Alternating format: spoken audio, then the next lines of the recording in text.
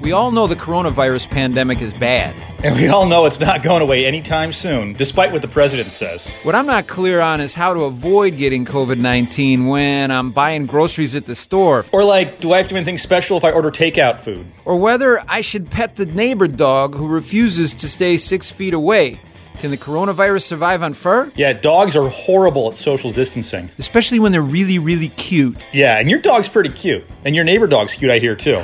Well, today on Center Stage, instead of just yammering on about politics like we usually do, speak for yourself. We're actually going to get some real answers from an actual expert in public health. And he's going to tell us what we can do to avoid getting COVID-19, how to protect ourselves in our home, in the neighborhood, at the gas station, or from your coworkers. Are you talking about me, Phil? Yeah, just a little bit, yeah. That's why I'm at home. And we might get into politics a little bit. I'm Scott Milford. I'm the editorial page editor for the Wisconsin State Journal. And I'm Phil Hands. I'm the editorial cartoonist for the Wisconsin State Journal. And we are half of the Wisconsin State Journal editorial board. The more sanitized half.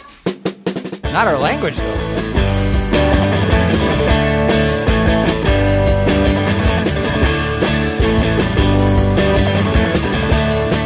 All right, today we're going to call Dr. Patrick Remington. He's a UW-Madison professor emeritus at the Department of Population Health Sciences. Basically, he's a public health doctor and an expert on how bad things spread and get into our body and make us sick. He also has worked for the Centers for Disease Control as an epidemic intelligence service officer to hunt down epidemics and figure out ways to prevent them, sort of the James Bond of epidemiology.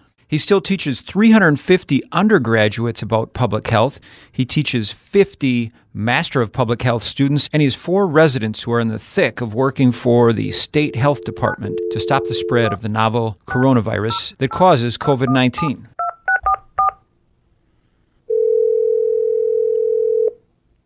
Oh. Hi, Dr. Remington? Yeah. It's Scott Milford from the Wisconsin State Journal. Oh, hey, Scott. Hi, Pat. How's it going? That's going well. How are you? Can I call you Pat or should I call you Patrick? Pat's fine. Thanks for joining us on Center Stage with Milford and Hands, Dr. Remington. Well, you're definitely overqualified for this podcast, so we're glad we're glad that you're joining us. Scott, he didn't say he was any good at drawing cartoons. That's true. Do you know how to draw cartoons, Doctor? There's a funny story. My nephew is named Patrick, and he is quite a talented cartoonist. In fact, if you Google Patrick Remington cartoons, it comes up, and I can't take credit. It's just my brother's son, but I am not a cartoonist, but I'm related to one. Okay, well that makes that I can trust him then. Well, we normally talk about politics, and of course there could be a lot of political things to talk about related to the coronavirus. But today we were going to talk more about some questions that Phil and I have had that we feel like haven't been answered. Our newsroom is answering a gazillion questions, but I'm talking about questions that you might be a little too embarrassed to ask. Maybe questions that suggest you're a little obsessive or paranoid. I'm the kind of guy that when I see my family in the winter, I ask them if they have a cold before I give them a kiss. Sure. My family's a big hugging, kissing kind of family, and I'm known as kind of the germaphobe. Well, you are a germaphobe, Scott. And Phil works by me. I guess he thinks I am. I think I'm just being smart, and I don't like to get colds. And I sure don't want to get the coronavirus because I have 2 members of my family who have asthma, which I think is one of the risk factors. So we know it's bad. We know we're supposed to stay home. We know we're supposed to stay 6 feet away from people when we do go out and take a walk or go to the grocery store. But, for example, just to get us started, I have wondered 3 times in the last week whether or not I can pet the neighbor dog. The dogs don't respect the 6-foot rule. Sure. Can the virus survive on fur? Well, the virus does last after it. If a person were ill and they were to sneeze or cough or even breathe on a pet, that virus could stay there. Not forever because it dries up and then it dies. And usually that happens within, maybe an hour or 2. So it would just be a question of whether the pet was in a family where somebody's either infected or suspected of being infected. And if so, then potentially there could be a virus on a pet, no different than the pet rolling in the grass and getting a chemical pesticide, for example. So I think it's generally good. idea. If you're touching any surface that potentially could be contaminated, virus isn't going to come in through your fingers. It's going to come in through your eyes, nose, or mouth. And so whenever you do that, just if you have hand sanitizer or the next time you're near a sink, carefully wash your hands, and you'll take care of it. Obviously, you can't really go out in the community. You can't go shopping without grabbing a box of a cereal on the shelf or punching in your code for your credit card. Those keypads have been touched by others, so that would be a time when you say, I may have come in contact with the virus. Next time I am in the washroom or in the bathroom, I'm going to wash my hands very carefully. And then between the two times, you just want to avoid putting your hands to your face, and that's hard for many of us to do. It's a habit that's really hard to break. So if it's a really cute Yorkie, I can pet it. I just need to wash my hands. Yeah, I like to think, just imagine that dog had just rolled in some dead animal, and would do the same thing that you would do if you pet a dog that really didn't smell very good. What sort of precautions should people take at grocery stores? Is it okay to just go about your business and just wash your hands when you're done shopping? Should you wear gloves to the grocery store? Does that help to wear gloves to the grocery store? Yeah, it's a great question. We've decided that grocery stores obviously are essential. People need to eat, and so we have to keep the grocery stores open. So I think be very practical. Use common sense. Don't crowd people. Don't stand in a line closer than 6 feet to the next person. So that way, if they sneeze or cough or even breathe, if they happen to be sick, or even a couple of days before getting sick, they may not know it. That virus isn't going to fall on your body or in your face, and so that's called sort of social distancing. Just keep a bit more distance than you might normally. The second thing is, just as you said, you're going to go through the grocery store, you're going to grab a cart, you're going to go down the aisles. I would just assume that your hands are contaminated. And then a very practical thing, maybe even before leaving the grocery stores, go into the restroom and wash your hands vigorously. You can grab doors with paper towels and be safe after washing your hands. So I think it's important to go out, keep a safe social distance from people, and they would appreciate that too. They don't know that you're not sick or about to be sick. So I think keeping that social distance, and then just careful hand hygiene whenever you have to touch a surface that you might not know that somebody who's been sick has also touched it. Yeah, so I was doing an essential trip to the grocery store, and I was in the beer fridge, which was very small. I waited for somebody else to come out, but as soon as I hopped in, somebody followed me right into this 5 by 5 foot beer fridge. Should I be concerned about that? Well, you could just cough, and maybe they might take that hint as they shouldn't be in there. But no, I think just be practical. You obviously, when you check out, you're going to be more closer than 6 feet to the checkout person and the person helping you bag your groceries. And so just be practical. If you are sick, not feeling well, just don't go. You should definitely stay home. If you have to go out, then that's a time when you'd wear a mask to prevent any virus that you might be coming out of your lungs, out of your throat, from spreading. And then just, it's not unreasonable if somebody stands too close to you, is just to move away. So I think, practical social distancing, it doesn't really mean staying away from absolutely everybody all the time. It's probably not feasible to do to just go about your business. You talked about wearing a mask if you're feeling sick, you need to go out, and that doesn't have to be a sort of special protective mask. That could be anything. We had a story in today's paper about sewers who are sewing masks that some hospitals can't take because they're not hygienic, but you could wear that on yourself, right? Without a doubt. The point of a mask, if you're not feeling well, if you're coughing or sneezing, is that it just captures those droplets that could have influenza or COVID virus. And so for you, wearing a mask if you're not feeling well is a good thing.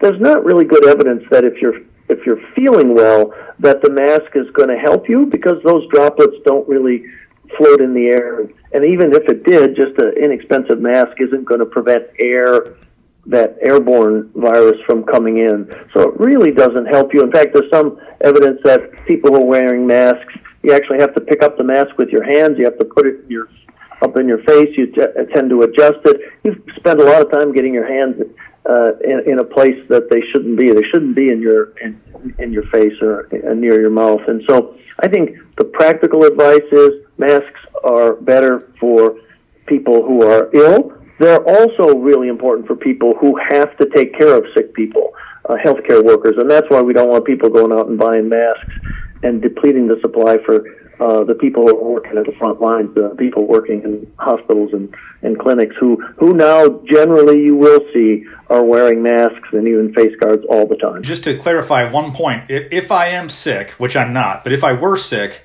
I don't need to have a fancy doctor's mask to prevent me from spreading it, do I? Can I just wear like a bandana or even a sock across my face?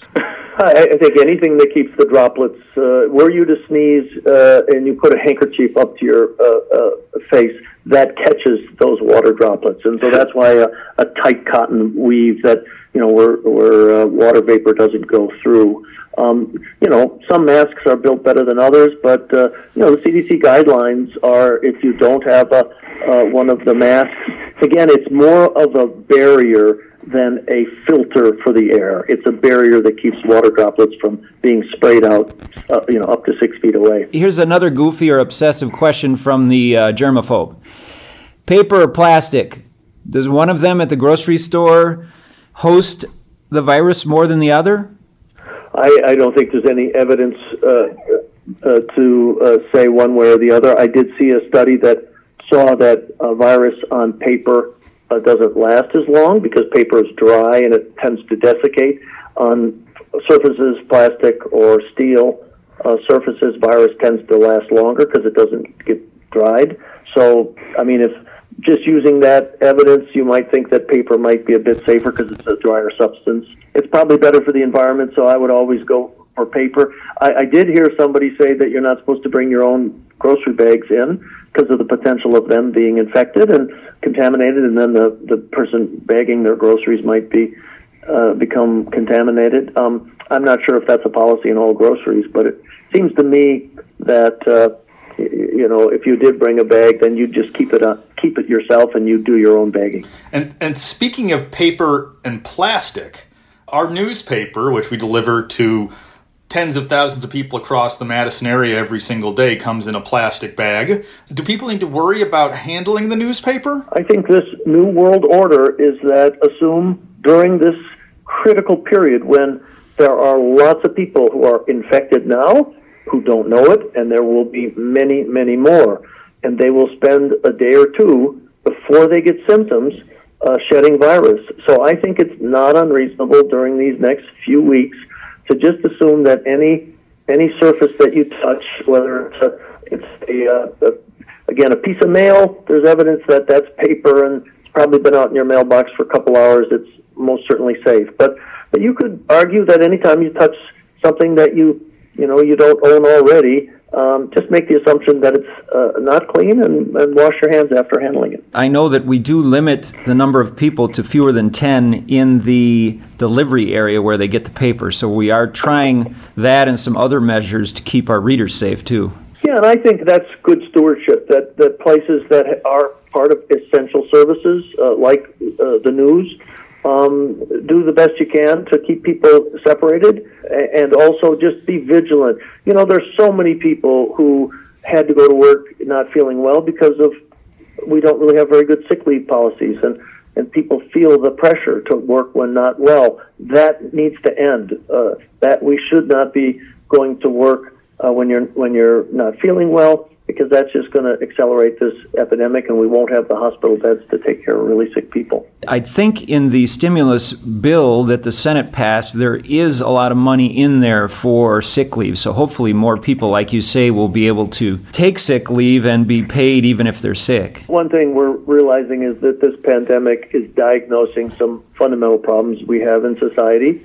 We have people who work in jobs that don't have sick leave, and we have child care that is not universal and accessible, and many parents right now, many young people are feeling the crunch more than others who might be able to just telecommute from home. What about when you get your groceries home? And specifically, I was jogging earlier this week, and a woman in my neighborhood had all of her grocery bags lined out in the sun. It was that sunny day, I think it was Sunday.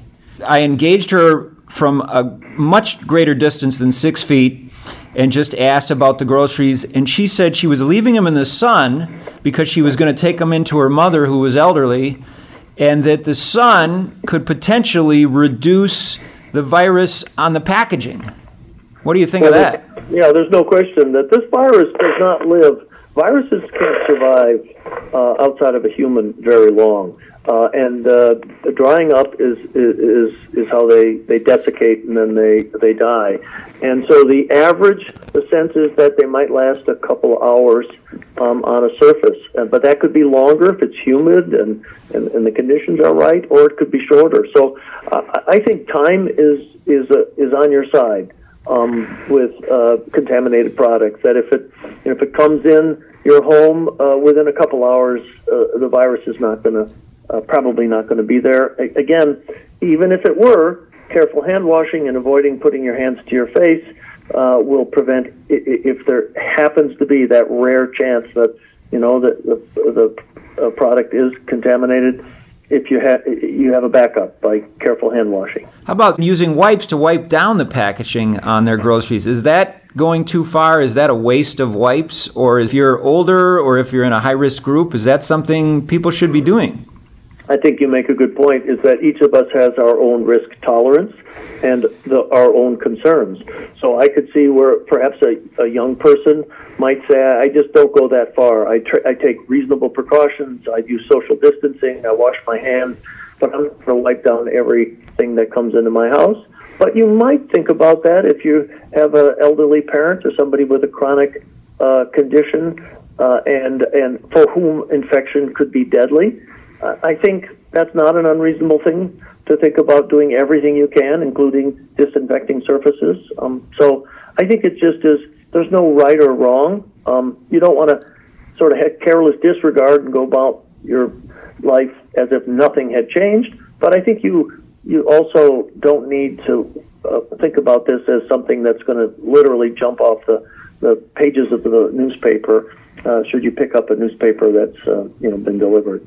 So putting things in the sun might not be a bad idea. What about putting yourself in the sun? Is there some sort of vitamin D or something else, drying yourself off? Is that good to be out in the sun? I think the best evidence is soap and water. Soap takes a viral particle and puts it into solution, and it just washes down the drain.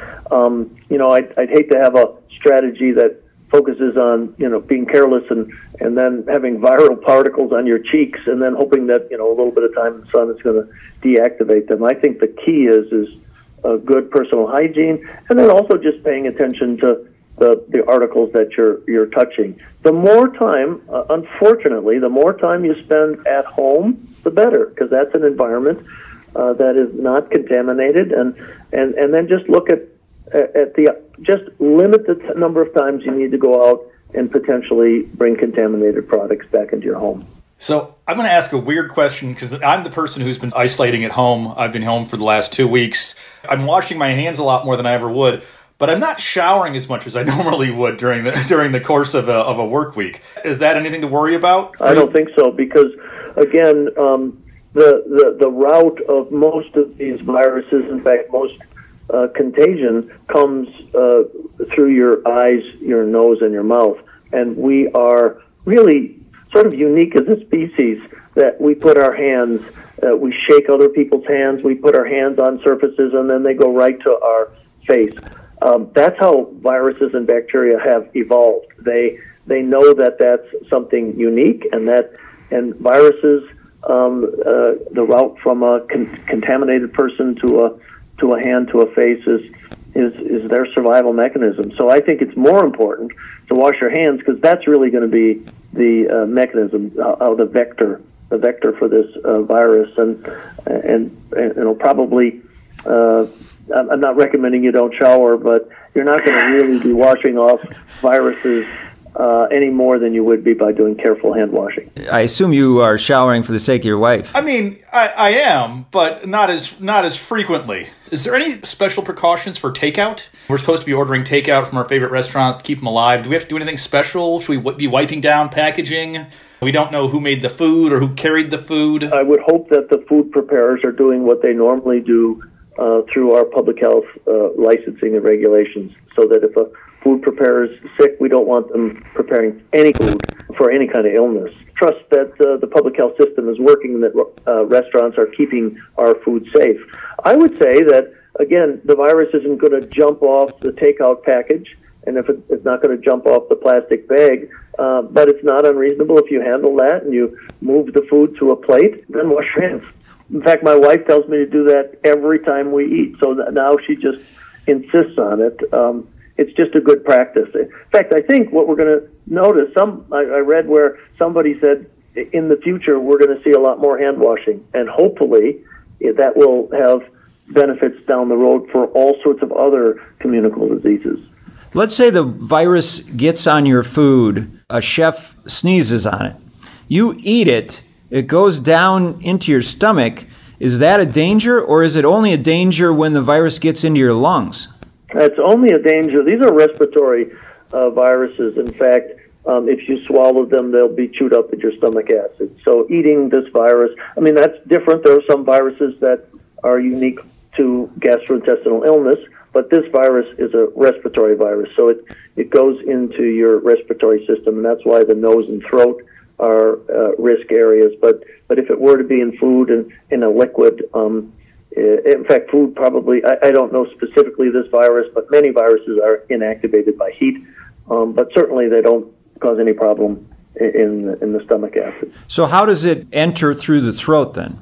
If you were to breathe it in, so a droplet that actually you're close to somebody, they sneeze, and you breathe that droplet in right into your throat and then down into your bronchus and into your lung. Wherever the air goes, the virus that's on this small water droplet can go also.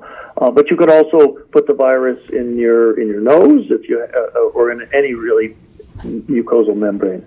Is there a sense that touching a surface that has the coronavirus on it versus breathing in the coronavirus in the air because you're too close to a sick person, is one of those a much greater risk than the other, air versus surface? These are airborne transmission is the primary way, and that's why we take droplet precautions. So you want to stay, 6 feet away so that spray, the sneeze or the cough, or even from breathing, those water droplets.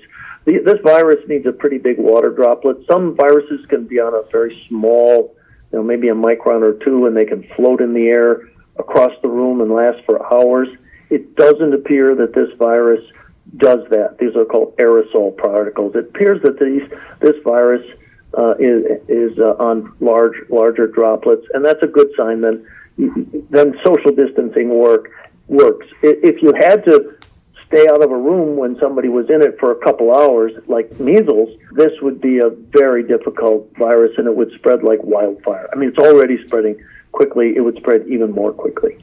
So the number one thing is that 6-foot rule. Above all else, whether it's touching our face or taking fruit from the grocery store that somebody touched, above all, it's not getting close to somebody is the biggest thing? I'd say they're both important. Okay. They go hand in hand, so to speak. But don't touch your hand to somebody else's hand. Yeah, I would say when I heard about this coming to the States, I stopped shaking hands. And for about a month, people would sort of chuckle when I would put an elbow out and sort of say, "Oh, the public health doctor." And I would just say, it just doesn't make sense for me to touch your hand, because I know, despite not wanting to, I'm probably going to touch my face. And so I stopped shaking hands. And it's kind of an odd habit, if you think about it, or tradition, that we shake hands, knowing that people have had their hands in their face, they've coughed into their hand, and sneezed into their hand, and then we shake hands, and the viruses love it. You just go along fluid. Is there a difference in how you pay for things, I've wondered, in terms of paper money, which I've always assumed is dirtier, but now you've said paper doesn't hold on to the virus as long as plastic does, versus, say, using a debit card and having to punch those buttons of my debit card number? Again, I think the risk is extremely small. You'd have to have somebody who's, has active illness or, in the pre-symptom phase, but they could push that button, and there could be virus on that surface. So that's the primary prevention is to avoid contact with people and surfaces. But if that's not possible, the secondary approach is to wash your hands. So if you had to go gas up your car right now, how would you go about filling your car? I just wash my hands after because they usually smell like gas anyways. Okay, that's simple. Yeah, I would say that, when you asked about gloves earlier, you could, it wouldn't be unreasonable to say that while I go and do something, I'm going to use gloves. I noticed some people in the grocery store are wearing gloves. That has a benefit of sometimes you're maybe less likely to touch your face. If it's gloved, you look at this blue hand coming towards you and you say, oh, remember, don't touch my face. But the gloves, if they're doing their job, they're getting contaminated. So then you have to deal with now a contaminated product. So, and you don't wash gloves, so you're walking around with gloves that could be contaminated. So yeah, I don't think they're necessarily recommended. The alternative, which is avoiding contaminated surfaces, but if you can't, just washing your hands frequently is safe enough. Both Scott and I have friends and colleagues who work in the medical field. Scott's wife is a nursing aide. Should I make extra precautions to stay away from Scott? That's a very difficult question, and I hear from colleagues who are at the front line, who are seeing people who are ill, and certainly, if they're not already, they will be caring for people ill with COVID-19. And so that's a very challenging issue.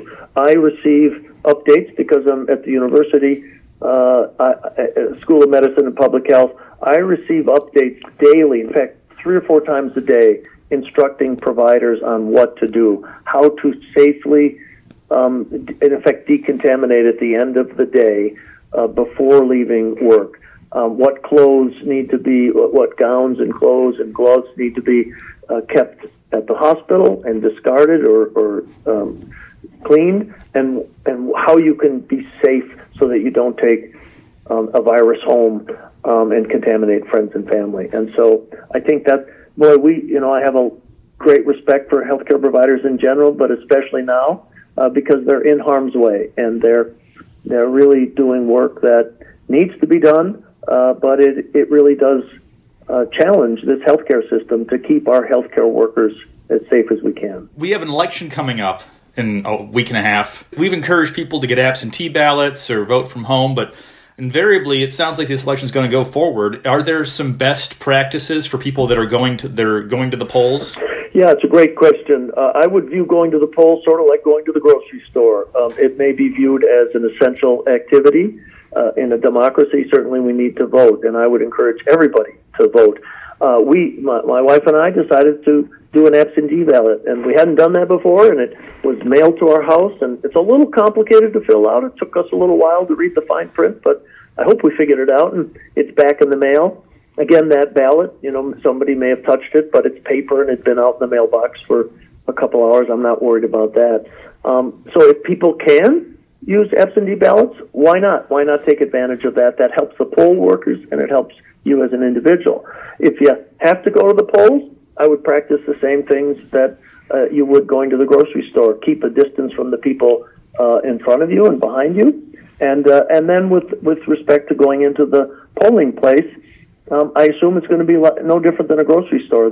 You're probably going to be fairly close to the poll workers. I would certainly don't go vote if you're not well, or wear a mask if you really have to. And then as soon as you're done voting and get home, wash your hands. Well, a nitpicky question on that. Let's say you hand your ID to the poll worker. The poll worker looks at it, they hand you the ID back, you put the ID in the wallet. Do you now need to worry about the coronavirus being on your ID in your wallet? Or will it die within a couple hours? You don't need to worry, even if it's there. Yeah, there's some research out there that says that the virus can live for many hours or even a day.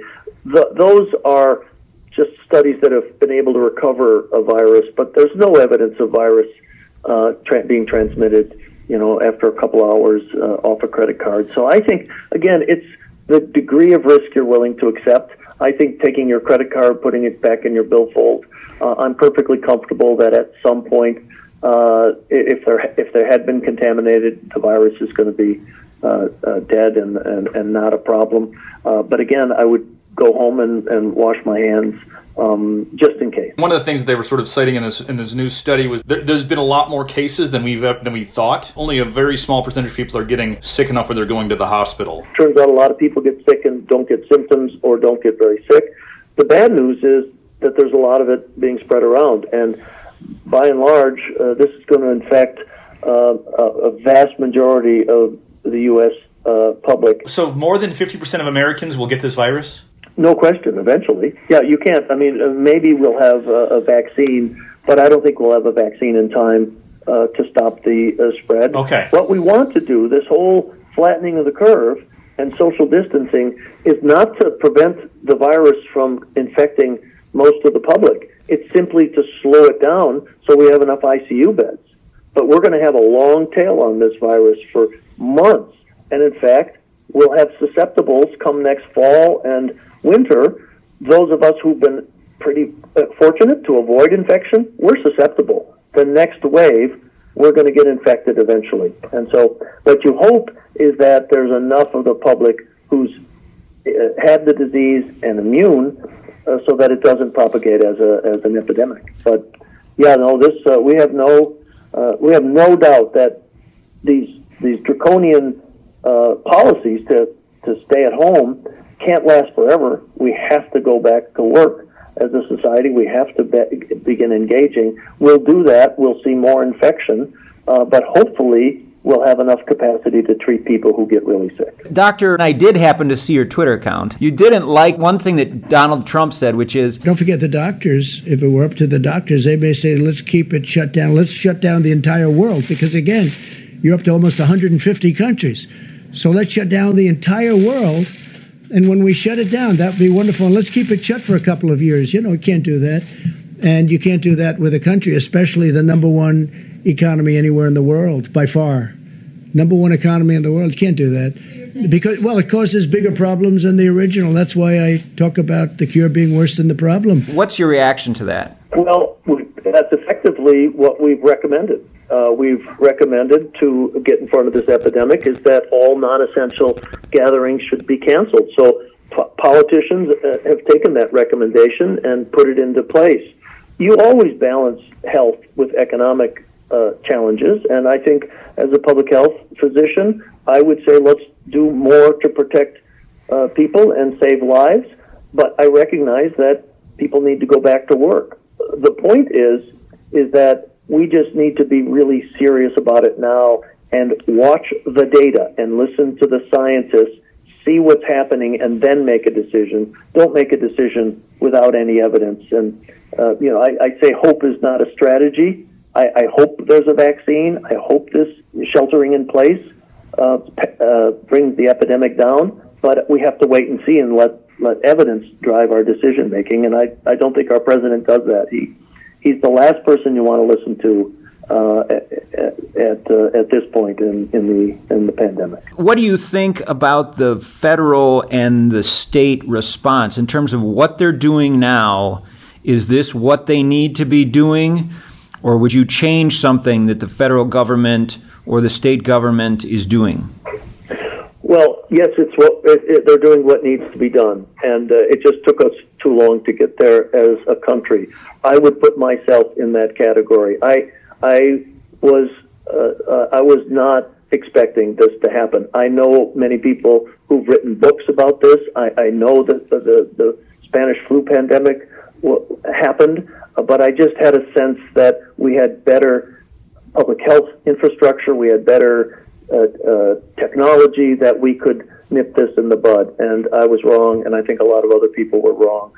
This virus is caught us unprepared. So the number one thing is to acknowledge what we're doing now is harmful to the economy.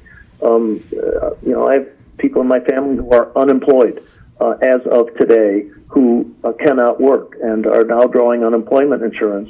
And that's not an appropriate response to a health challenge. It's the only response now, but it's one we didn't want to be forced into. And I think our lack of preparedness, all you have to do is look around the world, look at Singapore and Hong Kong, ask how they were able to prepare with incredible testing, with a strong public health workforce that went out, with technology, cell phones that could help people identify places where the infection was so you knew where not to go. They bent that curve far before we ever will, and they saved tens of thousands of lives. We just weren't ready. I would say right now is do what we need to do, but sear it in our memory that we can't let this happen again. In Wisconsin, we're rule followers. We fill out the census at a high rate. We vote at a very high rate. If somebody tells us to do something, we generally listen as a population better than other states do. There's a cell phone tracking app that said that Wisconsin's got a B so far in terms of people not moving around as much as they were a week ago, and especially in Dane County and Milwaukee County. It looks like people have dropped their trips dramatically. Is our rule following going to help us out here? That's an interesting question, and I would agree with that hypothesis, that places that have a long tradition of sort of social compliance with, voting, for example, or filling out the census, may be more likely to follow rules from people in the government. So I think that probably will be the case, and we have good data that will be able to look back and say, did the places that really took the social distancing at the heart and practiced it? I did look at that data pretty carefully. I think it's a really interesting way to think about cell phones and look at the change and how much people are moving around with their cell phones. I sort of see I-90, 94 corridor seems to be lit up all the way from here to the Twin Cities. So I just wonder whether they're picking up on people who just happen to be still driving on the interstate. But that's another good example of technology that can help us evaluate whether the recommendations are being put into practice. And I think you should ask your readers and just your friends, how much have you changed your behavior? I myself have hardly gone out of the house in the last 2 weeks. How many times are you washing your hands a day? Well, I don't handle contaminated products, so I wash them, before meals and morning, noon, and night, sort of. But if nothing comes in the house, our house is uncontaminated. So we don't